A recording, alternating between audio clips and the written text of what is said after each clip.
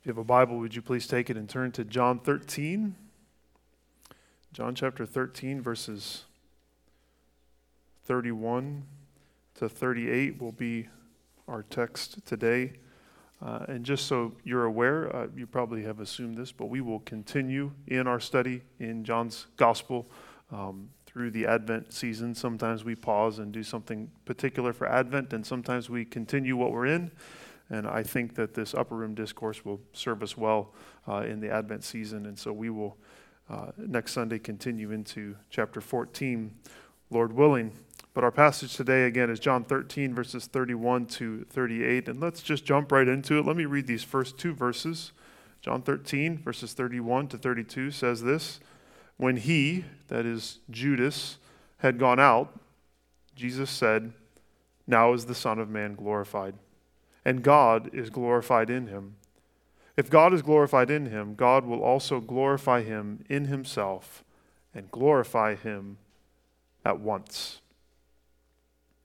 We've said that the first half of John's Gospel is often referred to as the book of signs. And if that's true, this second half, beginning in chapter 13, could be called the book of glory. Jesus has been speaking about his hour of glorification throughout his ministry, and in these final days, he's made it clear that that hour of glorification is now. As verse 30 made clear, the night has come. The hour of darkness is here, but the night will not overshadow Jesus, the light of the world, but instead, the night will allow his glory to shine even brighter than it ever has. There's no doubt that the Son has been glorified in John's Gospel through his signs and his wonders and his teaching, and all the while he has sought to show that he is in the Father and the Father is in him, such that his glory is God's glory. But the work of salvation seen in the cross is going to magnify and glorify the Father and the Son in a way that no sign or statement ever could. Together they will be glorified. It reminds me in some ways of Lazarus and how Jesus delayed on purpose. Why? Because there was a greater sign that needed to happen that showed greater glory and greater power.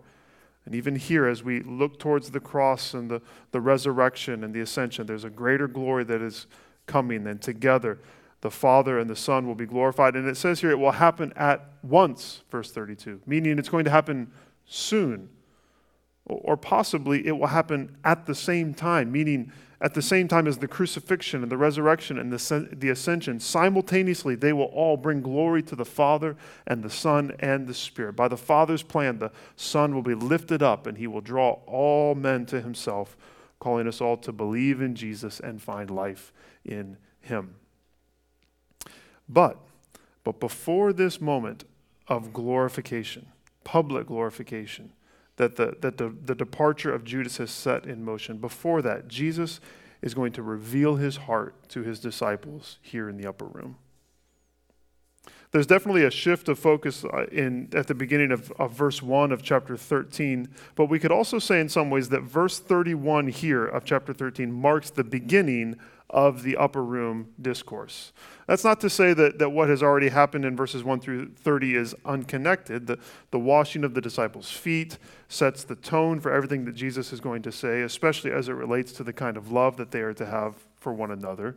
And the exit of Judas, in a sense, affirms that those who are present are truly Jesus' chosen sheep, and that these words are uniquely for them. They're uniquely for those who have believed in Jesus as Messiah and God. Judas's exit also begins a countdown of sorts. The clock is ticking until Jesus' arrest and his crucifixion, which means that the time that Jesus has with his disciples is limited, and he wants to be very focused in what he communicates to them.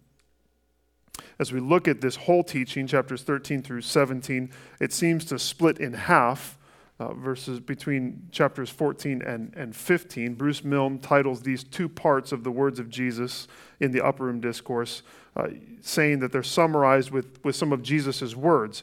The first half is focused on this idea of let not your hearts be troubled. Chapter 13, verse 31 through the end of chapter 14 focuses on this idea that he's leaving, and he says to the disciples, "Let not your hearts be troubled."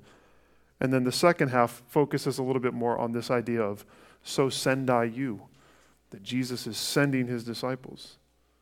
Along those lines, we might notice that in the first half, Jesus brings some clarity and some comfort about the fact that he's leaving, and in the second half, he makes it clear that he's sending his disciples to continue the work that he started.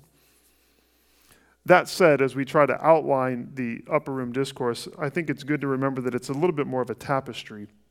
There's a lot of threads that are woven in and out of each other from the beginning and the end. So we can look for an outline, but we should also look for threads and themes that go through it. And one of these themes, if not the key theme, is love. It's love. Here at the very beginning of the discourse, Jesus calls us to love one another as evidence that he has been sent. And then at the end, in chapter 17, he calls us to a unifying love so that the world will know that we belong to Jesus. This entire discourse, from the end of chapter 13 until the end of chapter 17, is bookended by this new commandment to love. This love is tied up with the leaving of Jesus and the sending of we who are his as his followers, we who are his followers into the world. In his absence, we are to love one another. And as we love one another, we show the world what Jesus has done and what the gospel means. So he sends us out, and he sends us out. It's on a mission to love one another in such a way that glorifies God. Let's summarize our big idea of this passage like this. Reveal God's glory. Reveal God's salvation. Reveal God's salvation by loving one another. Reveal God's salvation by loving one another. As you think about the mission of the church, what the church is supposed to do, there are many good and helpful discussions that we should have about who we are and what we are to do. But at the end of the day, passages like this one remind us that we are disciples. We are followers of Jesus, who reveal who he is and what he has done by loving one another. And while that doesn't sound very flashy, fundamentally it's the greatest thing that we can do is to love one another in such a powerful way that the world looks at us and can only conclude that God himself has come to earth and changed us. Loving each other reveals God's salvation, and therefore the command is reveal God's salvation. How? By loving one another. Let's read the rest of this passage in John 13. Remember, again, that Judas has just left the room to betray Jesus into the hand of the Pharisees, which is going to happen in a few hours. Let's begin. We'll read verses 31 and 32 again. John 13, God's word says, "When he had gone out, Judas, Jesus said, 'Now is the Son of Man glorified, and God is glorified in him. If God is glorified in him, God will also glorify him in himself and glorify him at once. Little children, yet a little while I am with you. You will seek me. And just as I said to the Jews, so now I say to you, where I am going, you cannot come. A new commandment I give to you, that you love one another. Just as I have loved you, you also are to love one another. By this, all people will know that you are my disciples, if you have love for one another.' Simon Peter said to him, 'Lord, where are you going?' Jesus answered him, 'Where I am going, you cannot follow me now, but you will follow afterward.' Peter said to him, 'Lord, why can I not follow you now? I will lay down my life for you.' Jesus answered, 'Will you lay down your life for me? Truly, truly, I say to you, the rooster will not crow till you have denied me 3 times. We've already tried to summarize verses 31 and 32, so let's begin by looking at verse 33 and notice what we'll call the current reality. The current reality. Now, this current reality for us was a coming reality for the disciples. And the reality is the fact that Jesus was not going to be physically present with them in bodily form. Here he knows that his glorification will also mean his leaving them, and that his leaving them is going to cause them significant heartache and difficulty. As he addresses this topic, he calls them little children. It's the only place in all four Gospels that Jesus ever uses this title to address the disciples, little children. The only other place that this phrase is found is one instance in the book of Galatians, and then 7 times, you probably know where, in John's epistle, 1 John. He loves to call his hearers, the people he's writing to, little children. For this reason, it's wise to study 1 John in conjunction with these verses. In fact, I listened to a sermon this week by John Piper, and he convincingly argues that the epistle of 1 John is largely a commentary on John 13, 34, and 35, explaining what this command meant. This command impacted John so much that he took up this title, little children, to refer to those that he was writing to, and spoke so much about what it means to love one another in that epistle. So I commend to you 1 John as you're reading for this week. There's a tenderness in Jesus' calling his followers little children, isn't there? It communicates his love, but it also communicates his awareness of their weakness and of their fear. The picture that Jesus describes is of the disciples looking for him, but not finding him. As I thought about that, it reminded me of when Andrea sometimes leaves the house, and my children, especially the 2 youngest, James and Ann, they start to look for her. And they call out her name, "Mom, where are you?" And I say, "You know what? She's not here." And sometimes they're okay with that. Sometimes, rarely. And other times they're just upset by the fact that she's gone, or they wonder why they couldn't have gone with her. And usually when she leaves, she says, "Where I'm going, you cannot come." No, she doesn't say it like that, but that kind of is the vibe, isn't it? Sometimes you say, I'm leaving, and no, you can't come with me, There's this picture of little children and this relationship that's going on here. And the little children in this passage are the disciples. They would have had a similar response to the departure of their friend and their master, Jesus. He was the one that had been with them for so many years, and he made sense of everything. He just made everything so much, well, sometimes he confused them, didn't he? But often he showed them how to live. He was a constant source of wisdom and peace and love and power and security, just like a father or a mother is to a little child. But now he's going away. He's leaving. And he says to them, "I'm leaving, and you guys can't come with me. Can't follow me." The celebration of Christmas that is upon us reminds us that God became flesh and dwelt among us. This is what the church celebrates on Christmas Day and then on the 11 days following. But the celebration of Christmas is preceded by the season of Advent, which has traditionally focused on themes of expectation and preparation. It's a season that reminds us that there was a time when Jesus had not come into the world, and there is a time right now where Jesus is not with us as his disciples. And he's calling us now to prepare for and to expect his return in the second coming. But in many ways, Jesus is telling us here how we are to live in this waiting time, in this time when he is not physically here, where we're longing to be with him and for him to be with us, where we're looking forward to the future kingdom while also trying to see that kingdom in and among us. He's telling us how we live in his absence while we await his return. Jesus is going to give so many instructions about how we live in this current reality of his physical absence, including the revelation of the arrival of the Holy Spirit, that he is not with us, but he is with us. But he begins here by shaping our current reality around the call to love. So we see the current reality in verse 33, but let's look at the call to love in verses 34 and 35. The call to love. Let's talk about it in 3 ways. First, we'll talk about the reframing of love. The reframing of love.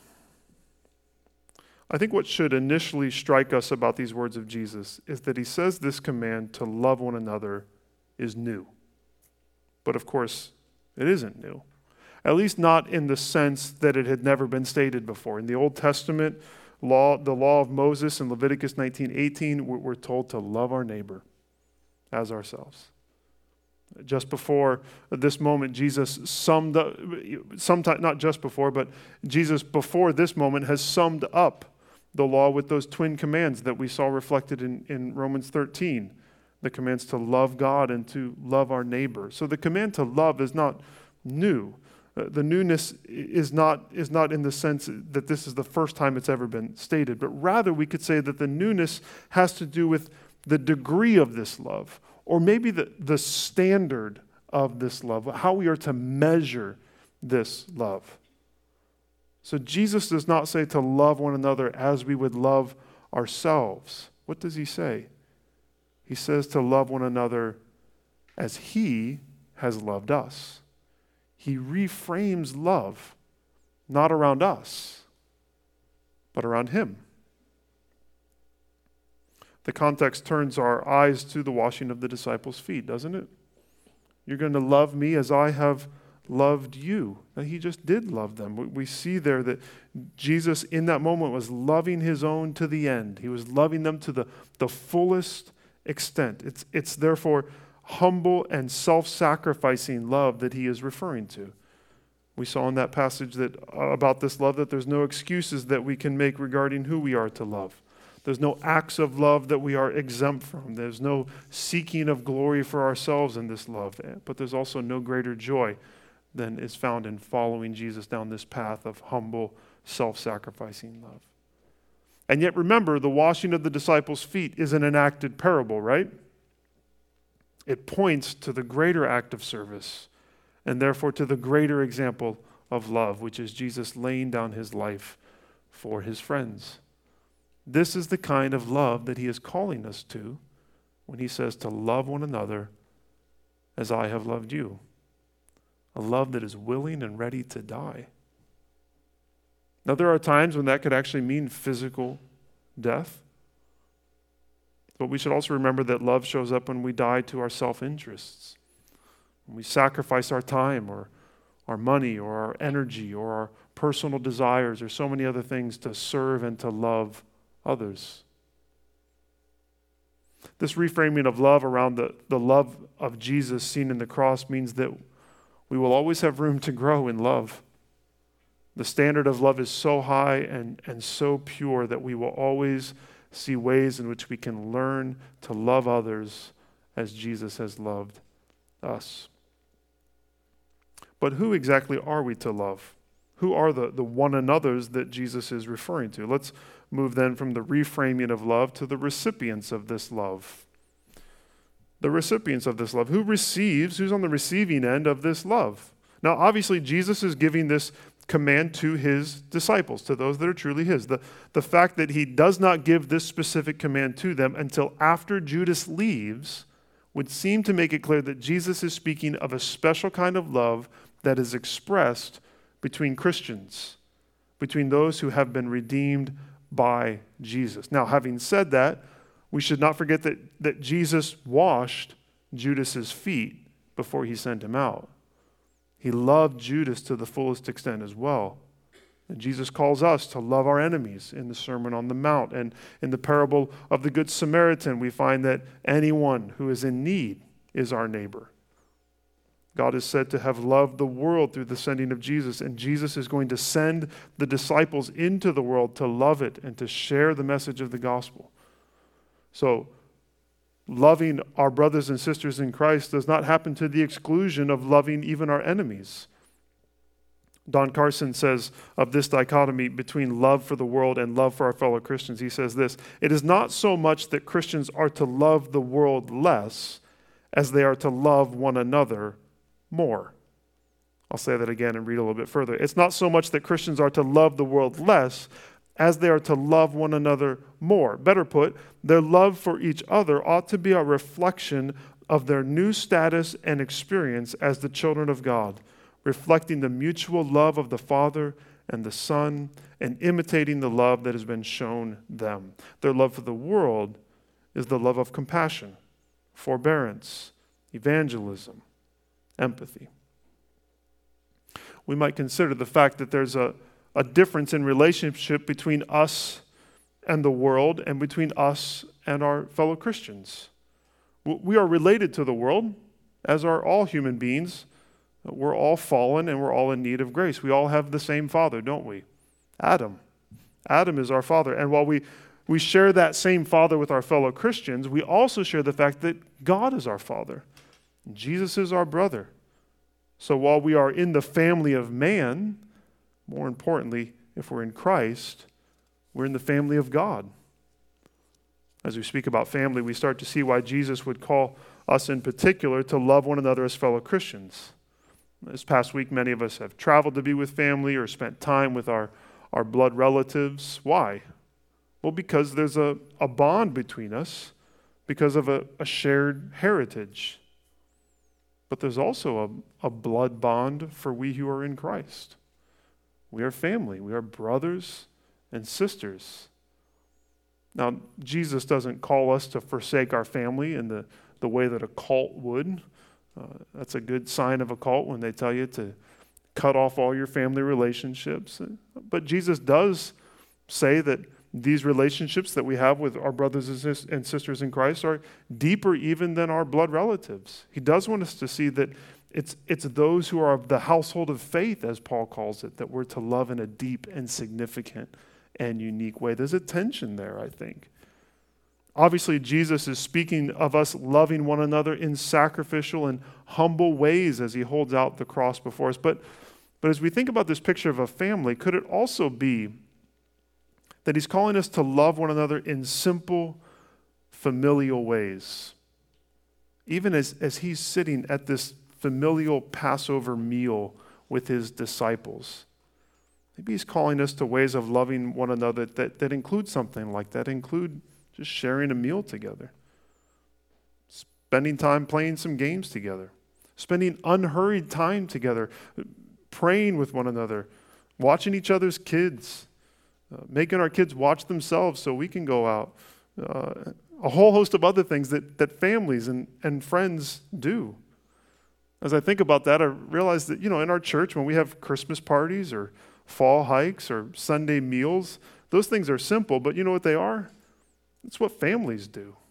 You hang out. You spend time with each other because you love one another. And we are a family in Christ. These are expressions, simple as they may be, they're expressions of our love for one another. And isn't family at the heart of what we're all looking for? Isn't there in us all a desire for community, for a place that we can know that we're truly welcome, that we're truly accepted, that we're truly loved by others? Often these kinds of places will form around some kind of a shared hobby or a passion. There's communities of fans of a particular sports team. Or there's communities for writers or artists or teachers. There's communities of immigrants within cities. Maybe you remember the TV show Cheers, which was a community that was centered around a bar. But the song said something profound, the theme song to that show. Do you remember? Sometimes you want to go where everybody knows your name and they're always glad you came. I think that gets at something that's in our hearts. We just want to be accepted. We want to walk into a place where people know us and love us. So why are Christians together? Well, it's not because we love the same bar or the same baseball team. That's not what unites us. It's the love of Jesus that draws us together. And because of that, and because Jesus has called people from every tribe and tongue and people and nation and socioeconomic level, and because of that, we're a pretty diverse family. We're quite the unique family. We're the kind of family that would only be together if we have Christ in common. There's no other reason that we would all hang out, especially as we get wider into the church at large.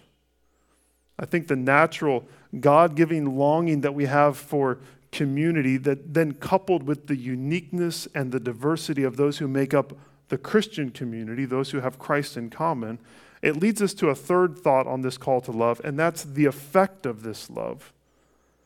The effect of this love. We're moving from the recipients of this love to the effect of this love. What is the effect of Christians loving one another as Christ has loved us?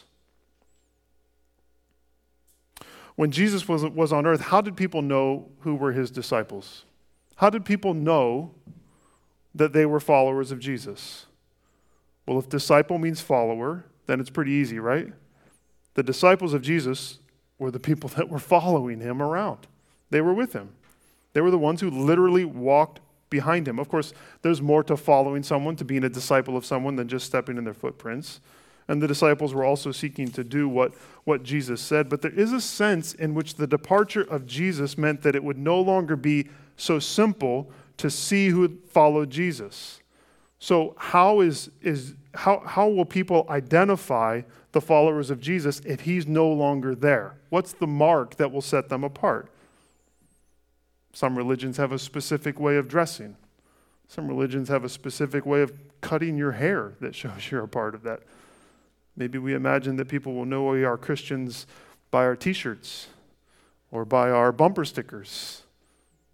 But I think the hymn writer was right when he said they'll know we are Christians how? By our love. That's how they'll know we are Christians. In his book, The Mark of a Christian, Francis Schaeffer meditates on John 13:34-35, as well as John 17. It's a little book. It was actually an essay in a larger book that was so powerful that they printed it as its own thing. I don't even know if the larger book is still in print, but you can still find The Mark of a Christian, a little meditation on what this means to love one another. I commend it to you. But his main idea is that the distinguishing mark of Christians in the world is the love that we have for one another. That is the mark of a Christian. And drawing from chapter 17, he goes as far as to say that if we don't have love for one another, then Jesus says the world has every right to deny that Jesus ever came into the world. The mark of a Christian is love. Love for one another. This love has such a strong effect because of what we've talked about, namely that it's patterned after Jesus' sacrificial love, but also because it's for our fellow Christians. I think when we first hear that, we say, loving one another, that sounds exclusive. That sounds like you're being divisive. But as I've meditated on this, I think that we begin to see that this love for one another is not exclusive, like we're in some sort of special club, but actually it forces our love to be more extensive. If I love my blood relatives, or I love those who I share common interests with, that's easy. Because it's because I like these people, because I have something in common with them. But if I love the family of God, suddenly I'm being called to love people who aren't like me. I'm being called to love people who sometimes I naturally I don't get along with very well.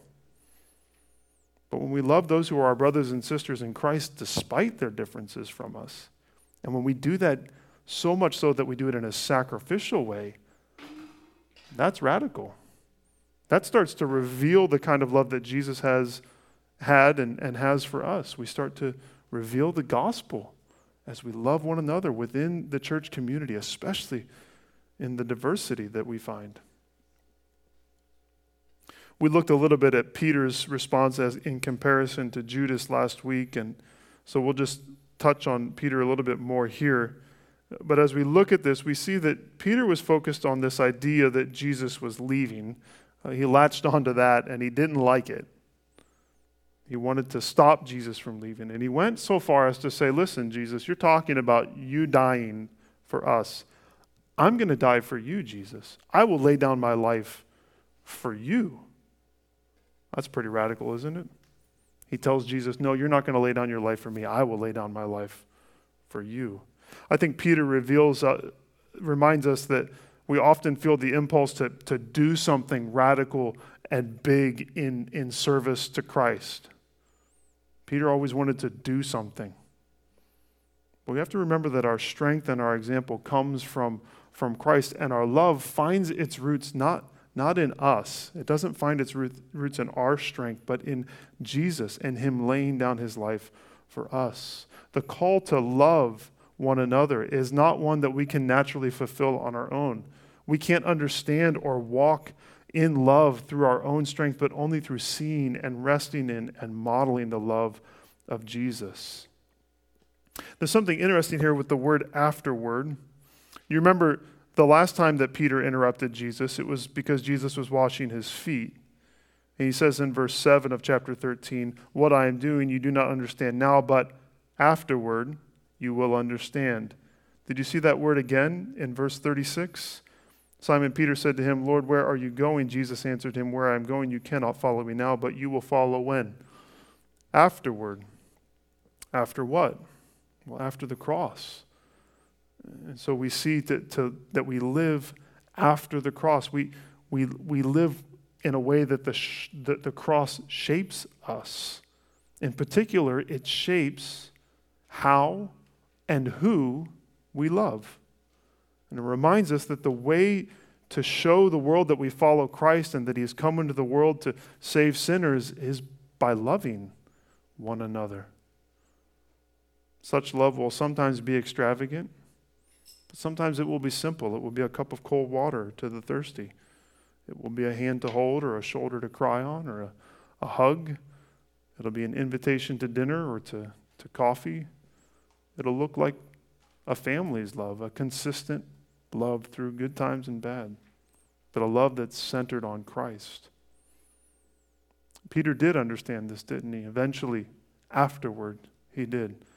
And he followed Jesus in the way of love that led him even to death. But I wonder if Peter maybe also points us to one of the great marks of self-sacrificing love seen in Christ and that should be reflected in the church. And that facet of love, I think, is forgiveness. Forgiveness is a unique piece of Christian love, isn't it?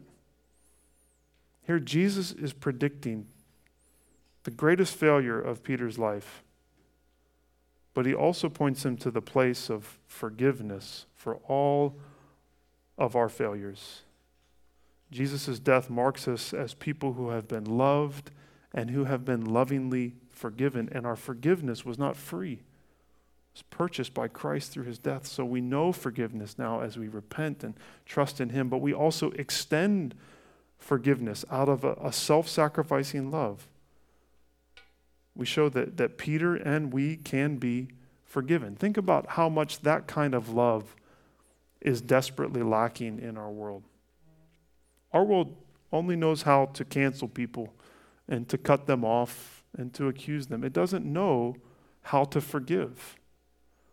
What would a community look like where followers of Christ could love each other in radical ways, and one of those radical ways being that we forgive one another? That when someone fails and falls and someone even walks away, that we bring them back in. What if we as followers of Christ could love others with radical forgiveness? Well, I think we would reveal God's salvation. We would show in some sense what the gospel is. It seems like a simple command, doesn't it?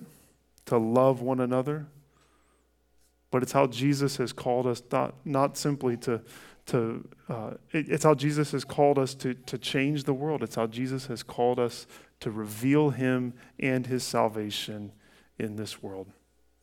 So may he help us to grow in love for one another. Let's take a moment of silence and we'll allow God's Spirit to continue to apply his word to our hearts, and then I will pray.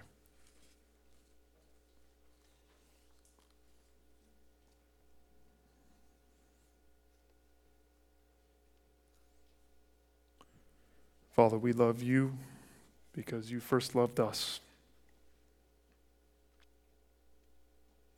Would you teach us what love looks like? Would you shape us by the cross so that we would love one another as you have loved us in sacrificial ways, in ways that lead to forgiveness,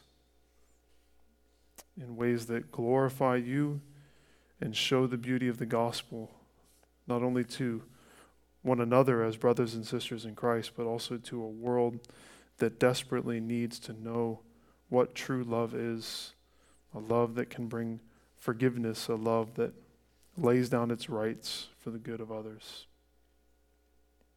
We pray all this in Jesus' name. Amen.